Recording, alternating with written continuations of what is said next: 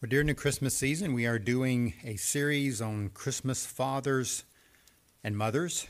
We started by talking about God the Father purposing the eternal covenant of redemption.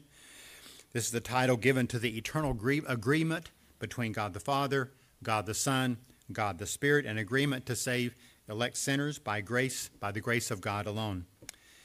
And in this eternal agreement, we see that salvation was purposed by God the Father, accomplished by God the Son, and then applied to individual people by God the Spirit.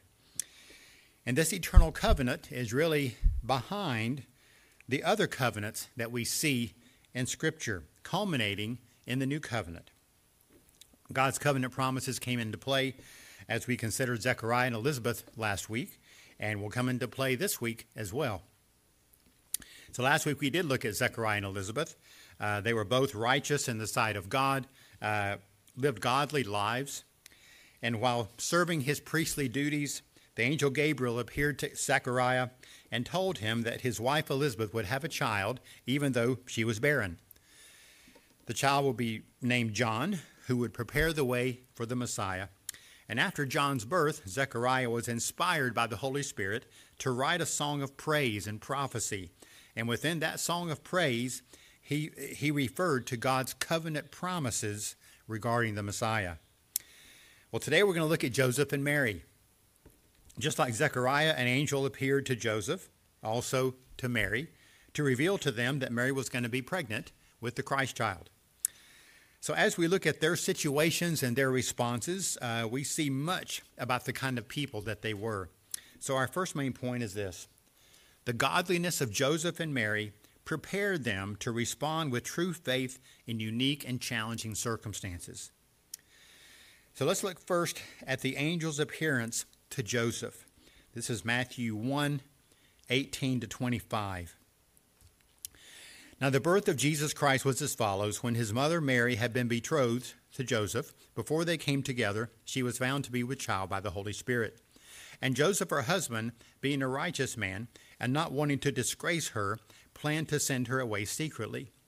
But when he had considered this, behold, an angel of the Lord appeared to him in a dream, saying, Joseph, son of David, do not be afraid to take Mary as your wife, for the child who has been conceived in her is of the Holy Spirit. She will bear a son, and you shall call his name Jesus, for he will save his people from their sins. Now all this took place to fulfill what was spoken by the Lord through the prophet. Behold, the virgin shall be with child, they shall bear a son, and they shall call his name Emmanuel, which translated means God with us. And Joseph awoke from his sleep, and did as the angel of the Lord commanded him, took Mary as his wife, but kept her a virgin until she gave birth to a son, and he called his name Jesus.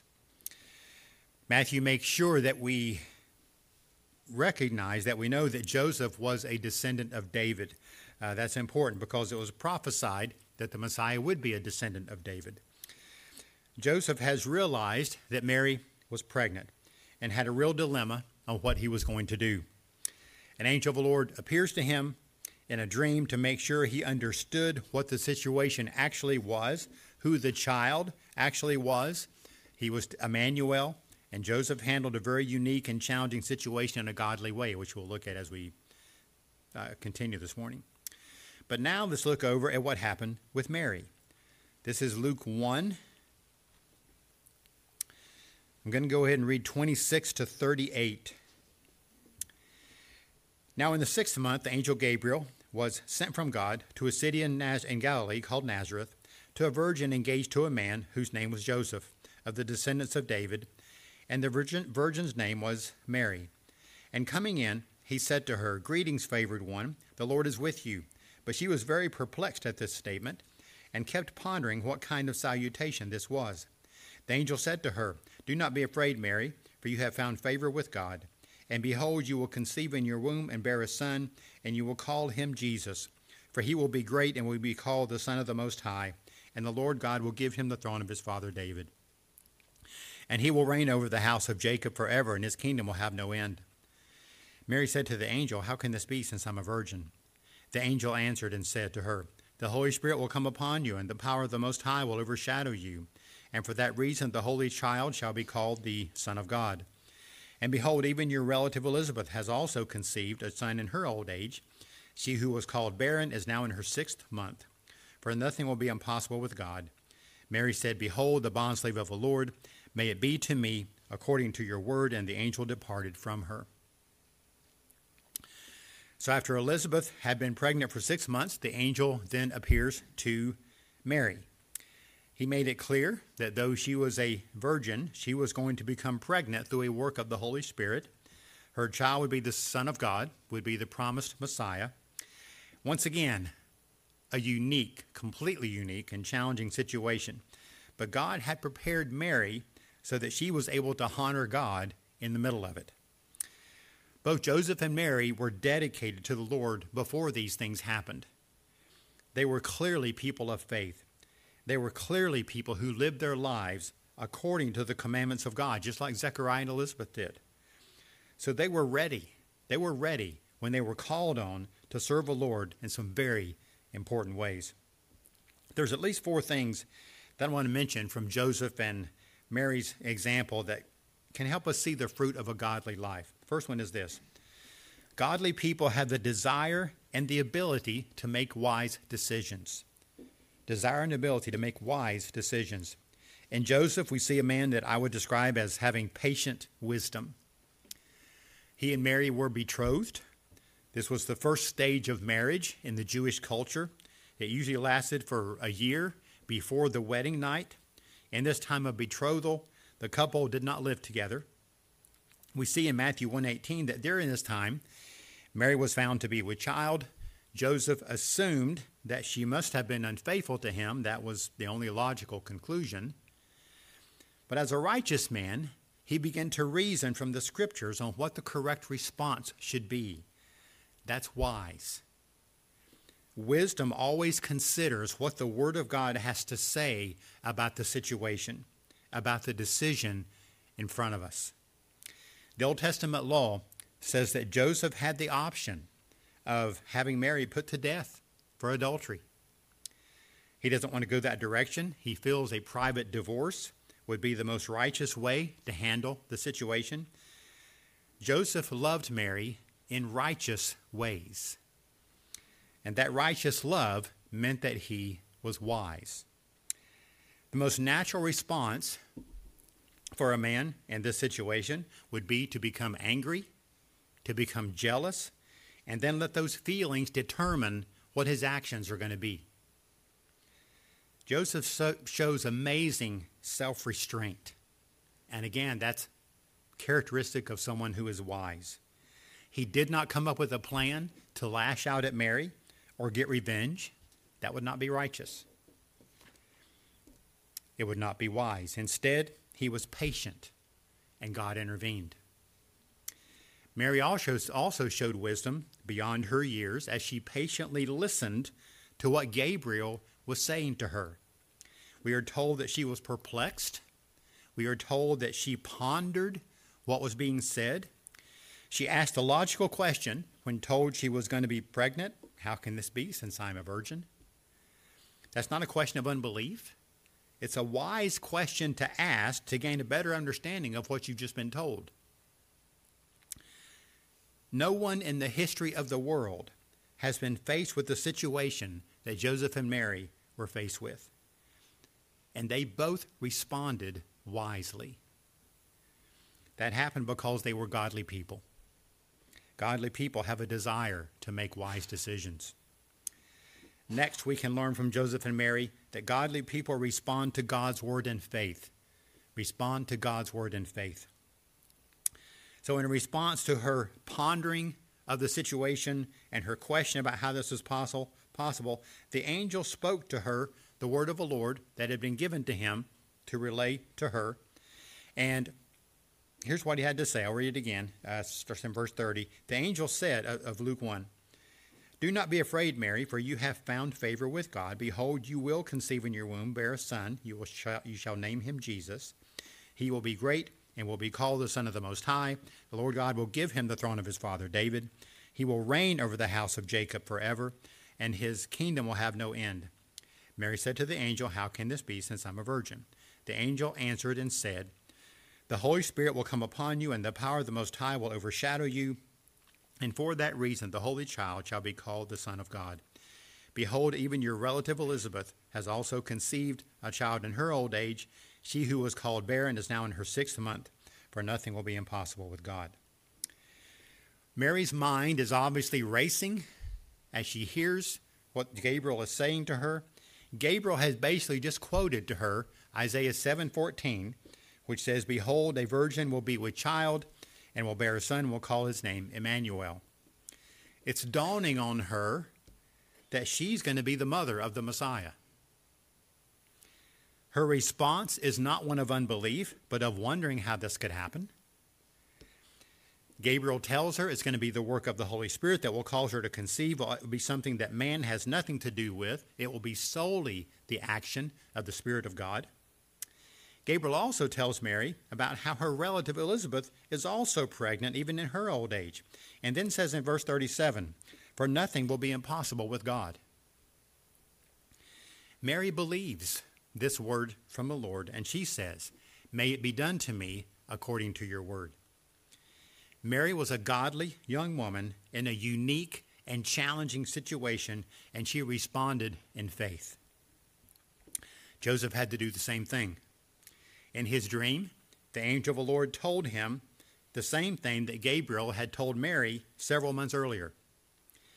Mary was pregnant by the Holy Spirit, and that child was Jesus, the Messiah, who had been prophesied by Isaiah. Clearly, mind-boggling information. But Joseph knew of the prophecies. He knew the character of Mary, and he believed what the angel told him. Both Joseph and Mary responded to God's word in faith. They had been accustomed to believing the scriptures, so this was nothing new.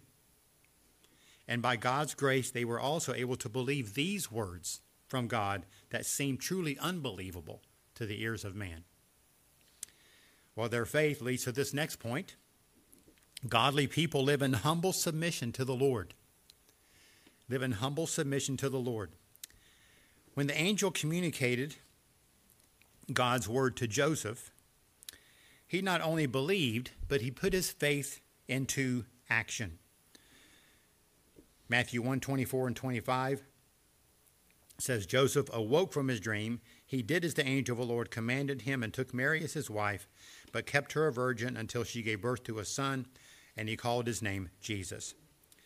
He did exactly as he was commanded to do. He believed, and therefore he humbly obeyed. He took Mary as his wife, in spite of how it was going to look to others. He is going to have to deal with people gossiping about Mary. He was going to have to deal with judgmental looks and comments, but Joseph knew what the truth was. He believed the word of God and then acted in humble submission to him in spite of what it was going to cost. He did the same thing when Herod was doing his best to see that their child would be killed. This is Matthew chapter 2, 13 and 14. When they had gone, this is speaking of the Magi, when they had gone, behold, an angel of the Lord appeared to Joseph in a dream and said, "Get up, take the child and his mother and flee to Egypt, and remain there until I tell you, for Herod is going to search for the child to destroy him." So Joseph got up and took the child and his mother while it was still night, and left for Egypt. Immediate obedience to the Lord. Did it again. Verse 19 of Matthew chapter 2. When Herod died, behold, an angel of the Lord appeared in a dream to Joseph in Egypt and said, "Get up, take the child and his mother, and go into the land of Israel, for those who sought the child's life are dead." So Joseph got up, took the child and his mother, and came into the land of Israel.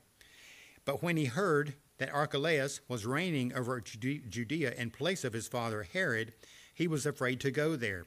And then, after being warned by God in a dream, he left for the regions of Galilee and came and lived in a city called Nazareth. Once again, just immediate, prompt obedience. This is what it looks like to live in humble submission to the Lord. Mary did it too. Over in Luke chapter 1, verse 38. She says, "Behold, the bondslave of the Lord, speaking of herself, may it be done to me according to your word." This is a statement of faith, as we mentioned earlier, but it's also Mary saying, "Lord, I'm your devoted servant. I'm at your disposal to do whatever you want me to do." Surely she had more questions she could have asked, but she doesn't ask them. She's content with what she's been told. And Mary adds, "May it be done to me according to your word." Just, it really is amazing when you even try to comprehend what this would have been like. What were some questions she didn't ask? How am I going to explain this to my parents? How am I going to explain this to Joseph?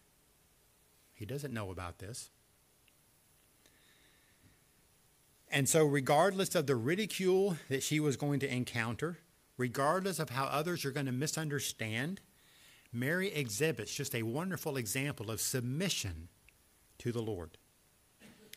Joseph and Mary both are just great examples of godly people living in humble submission to God, even when the situation was really hard.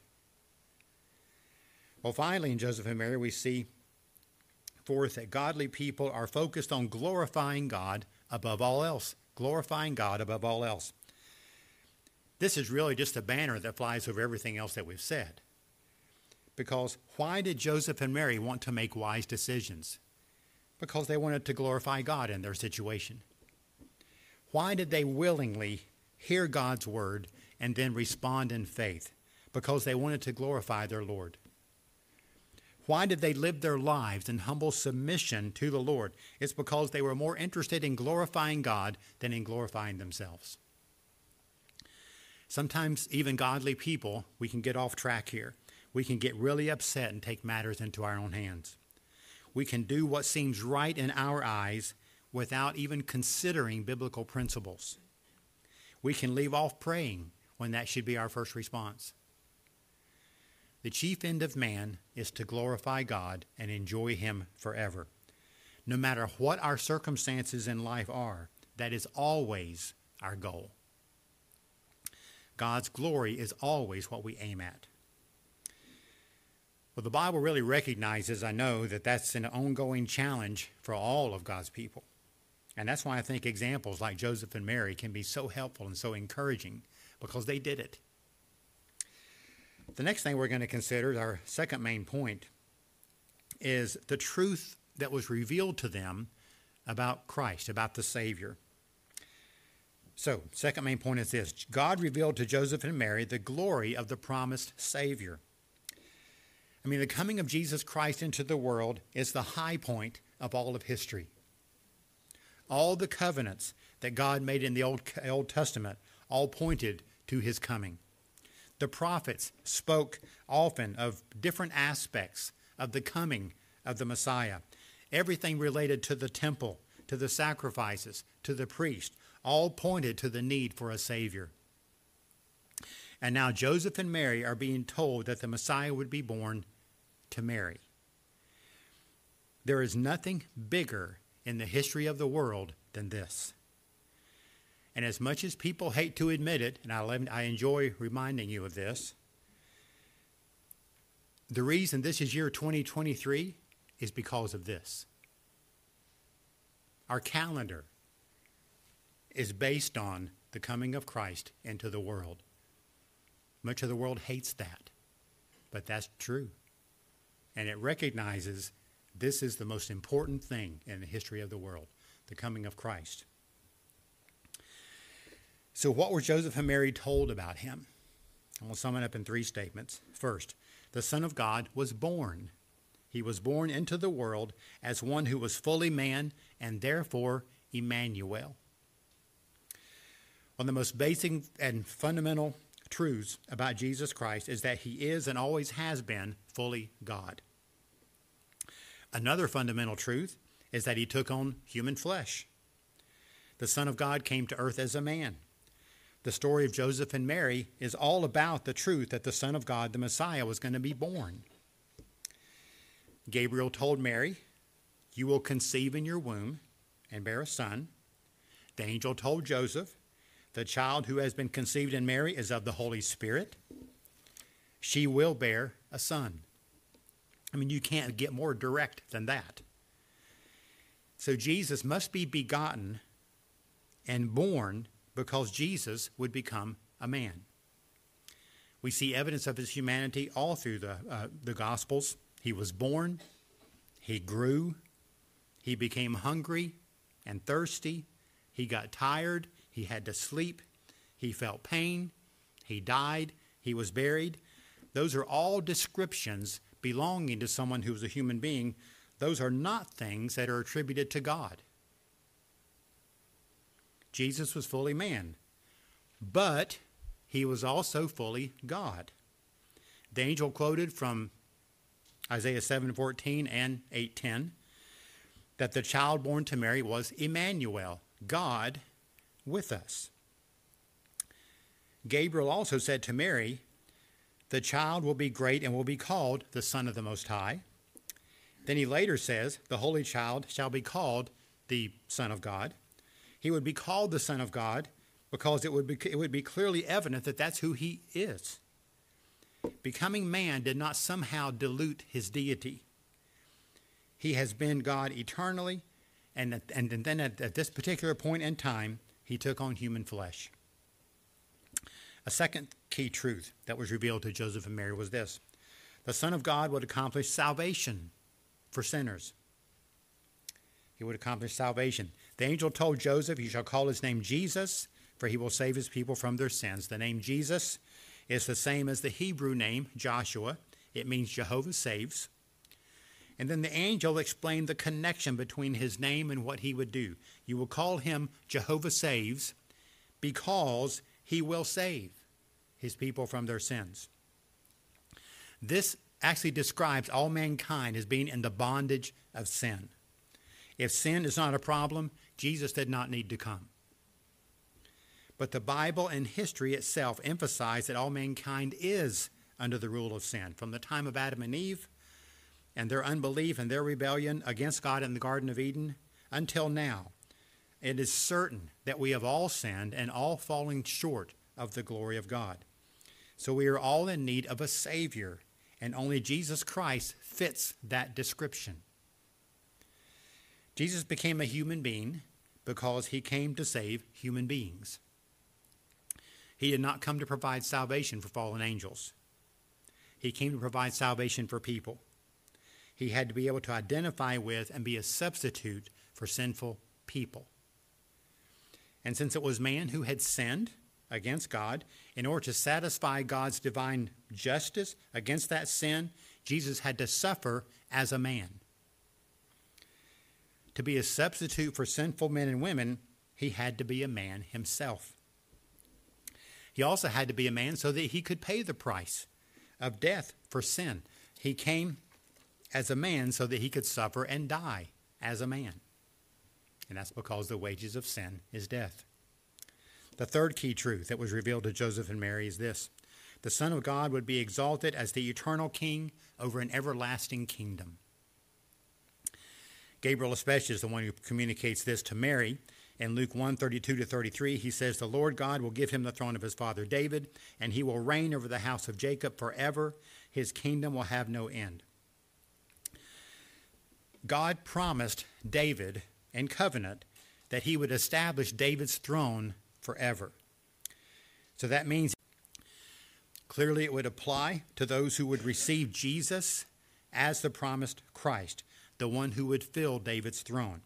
So we're talking about Jewish believers in Christ here. But it's also clear as well, of course, that God grafted in non-Jews to be in his kingdom as well, because we know that a true Jew is one who has been circumcised in heart. Their life has been changed from within.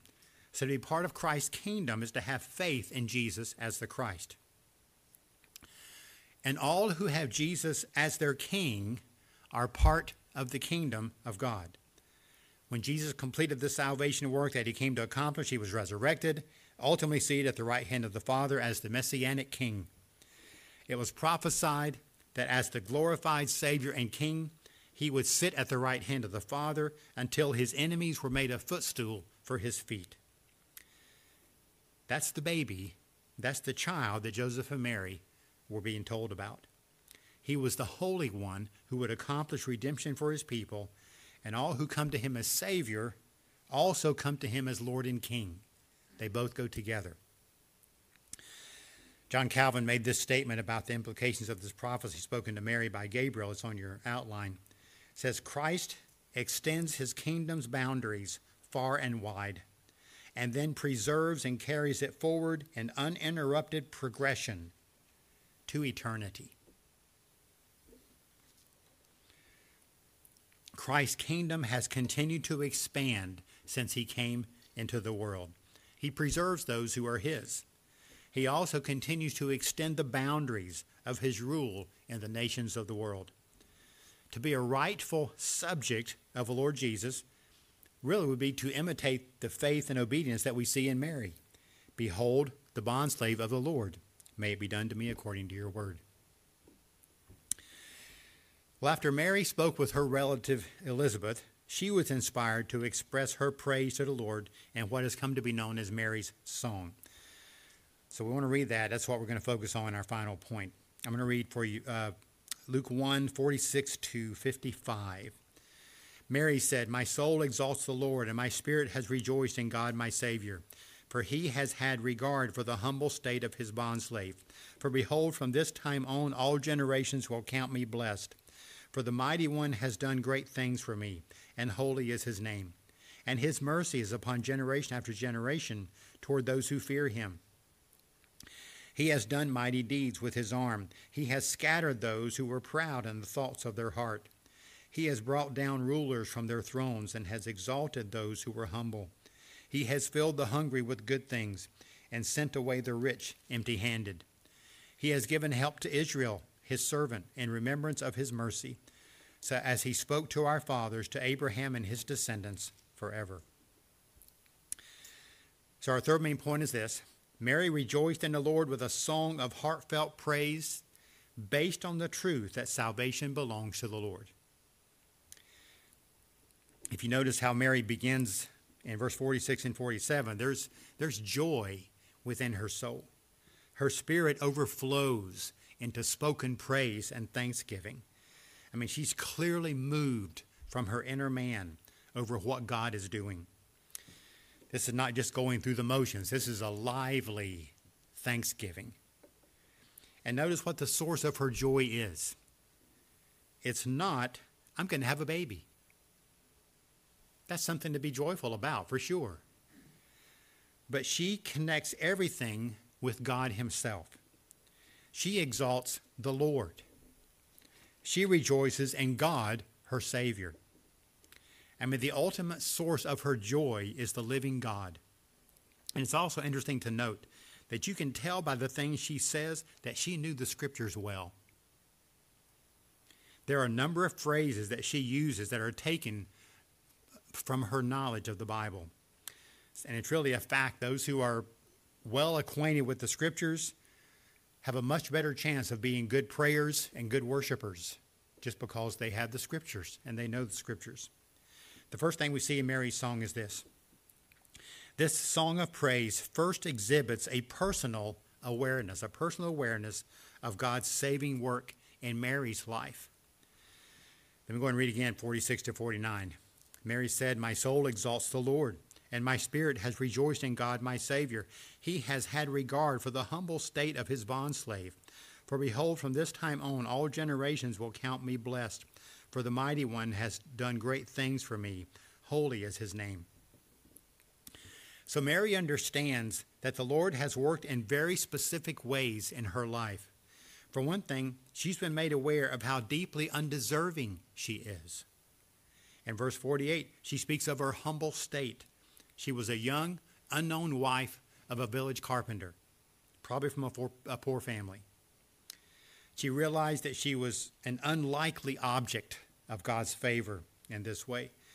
I mean, to her, to be the mother of the Messiah was just astounding. I mean, they're amazing to her. You can just see the humility that's there and just being overwhelmed by this.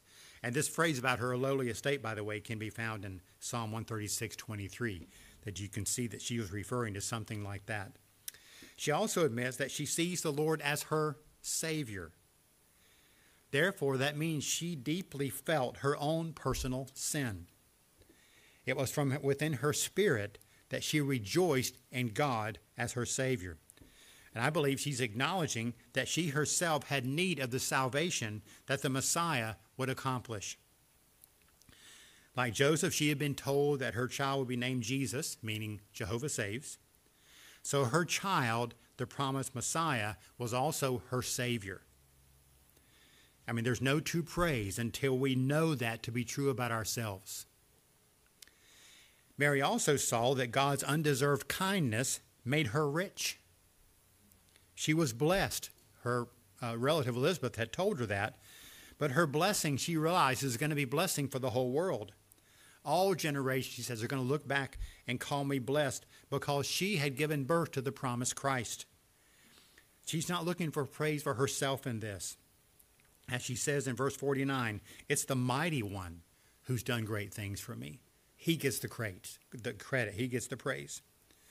But Mary not only speaks about what Christ has done for her personally, next we also see this song of praise exalts the Lord for his work in generations down through history. In verses 50 to 53, we see that Mary not only knows her Bible, she knows her history. She has a clear sense of how God has worked in generations before her, and that influences how she sees this present work. In verse 50, she directly quotes Psalm 103, verse 17, his mercy is upon generation after generation toward those who fear him. So those who have a true and right fear of God have it because God has brought it about in their life. He's shown us our sin. He's shown us our weakness. He's shown us our need to be right with God, convinced us of our need for a Savior. So he works that reverence, true reverence of God in our hearts. God is also known to be especially merciful to his own children. He's kind to all, but especially those who belong to him. And Mary sees that not only in her own life, but she knows that's God's way of working in all who trust in him. This coming of the Messiah was a special act of God's mercy. In verses 51 to 53, Mary speaks of how God has opposed the proud, the arrogant, the unbelieving rulers. She speaks of the rich and the wealthy who have no place for God in their life. They see themselves as being self-sufficient. God allows them to prosper for a time, but he ultimately, on his timetable, brings them down. He ultimately frustrates their projects. He takes away what they have put their confidence in. It's interesting how this history-changing work of God happening involving Joseph and Mary has bypassed altogether the proud, the civil authorities, and the wealthy. They're not involved in any way. This once again points to the fact that it's God's work. He often crosses the expectations of men and goes a very different direction than we would expect. Mary also speaks of how God exalts the humble. Let me go and read verse 51 to 53 for you. He has done mighty deeds with his arm. He has scattered those who were proud in their thoughts of their heart. He has brought down rulers from their thrones and has exalted those who were humble. He has filled the hungry with good things and sent away the rich empty-handed. So God is opposed to the proud, but he gives grace to the weak. God uses the weak, the humble, the poor to accomplish his ways. And Mary is so amazed that God is using her like he is. But that's how he always works. And that gives hope to all of us. Finally, we see this. This song of praise exalts the Lord for keeping all of his covenant promises to his people. So Mary closes with another bit of scriptural truth, another reference to God's work in history. She speaks of how the child that she's carrying, the Messiah, is in direct response to God's covenant that he made with Abraham thousands of years before. In verse 54, she speaks of God's mercy to Israel. The nation of Israel was not in a good situation at this point. They had been conquered and ruled over by the Romans.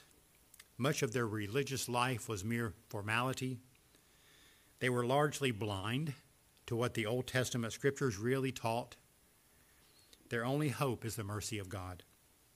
Well, the coming of the Messiah is a true work of God's mercy to them. But this coming Messiah was not only coming to bless Israel. Mary speaks in verse 55 of God's promises to Abraham. God made covenant with Abraham and promised that in his seed all the families of the earth would be blessed. The promised seed would be Jesus Christ. God also promised, I will be your God, you will be my people. It's those who have the faith of Abraham that are the people of God. And really this takes us back to really what we were talking about and have been talking about for the last couple of weeks.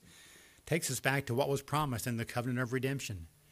Everything that we celebrate at Christmas and at Easter was promised in the covenant of redemption and revealed through things, in this case, like Abraham, the covenant made with Abraham.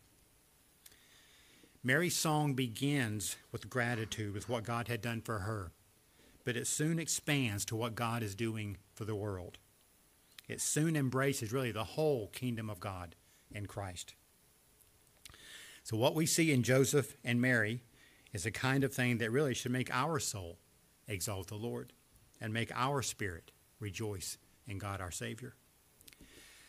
Lord, we thank you for examples in the scripture like Joseph and Mary, how you took people by their own admission who realized they were unworthy. They were godly people, but they also knew they were not worthy of being put in the position that you put them in. Thank you for the wisdom that we see there. Thank you for the faith that we see there. Thank you for their obedience. Just thank you for the desire to glorify God in every aspect of what was going on in their life. Lord, I thank you for what you revealed to them about the Savior. So many just really fundamental things about the gospel and about the Savior that we all need, the Savior and Lord that we all so desperately need. And I just thank you, too, for the example of Mary's song, just a song of praise that always just flowed out of her heart in context with what you were doing, with what you were revealing, and what you had revealed in Scripture in past, and she was understanding it. Lord, help us to continue to grow in our appreciation. Help us to continue to grow and live as godly people. When we're faced with circumstances and situations where we're not sure exactly how to respond, and just ask that you would help us to always want to glorify you as best we can understand what that means. Lord, help us. We all need help in that. If you're one who's never put your faith in Jesus Christ, a prayer like this will be a way to start. Lord, I realize that I need a Savior as well, just like Mary did, just like Joseph did. I have sin in my life. I know I do. I deserve judgment, but I thank you that Jesus Christ came into the world to suffer the punishment for my sin. And I want to receive Jesus Christ as my Savior, as the resurrected Savior, and I want to receive him as the King and Lord of my life. If you want to talk in more detail about that commitment to Christ, you can make a note on your tear-off from your bulletin, or those who are watching online can reach out to us through the website. It is in the name of Christ that we pray. Amen. If you want to use the hymnal, we're going to be singing from hymn number 402.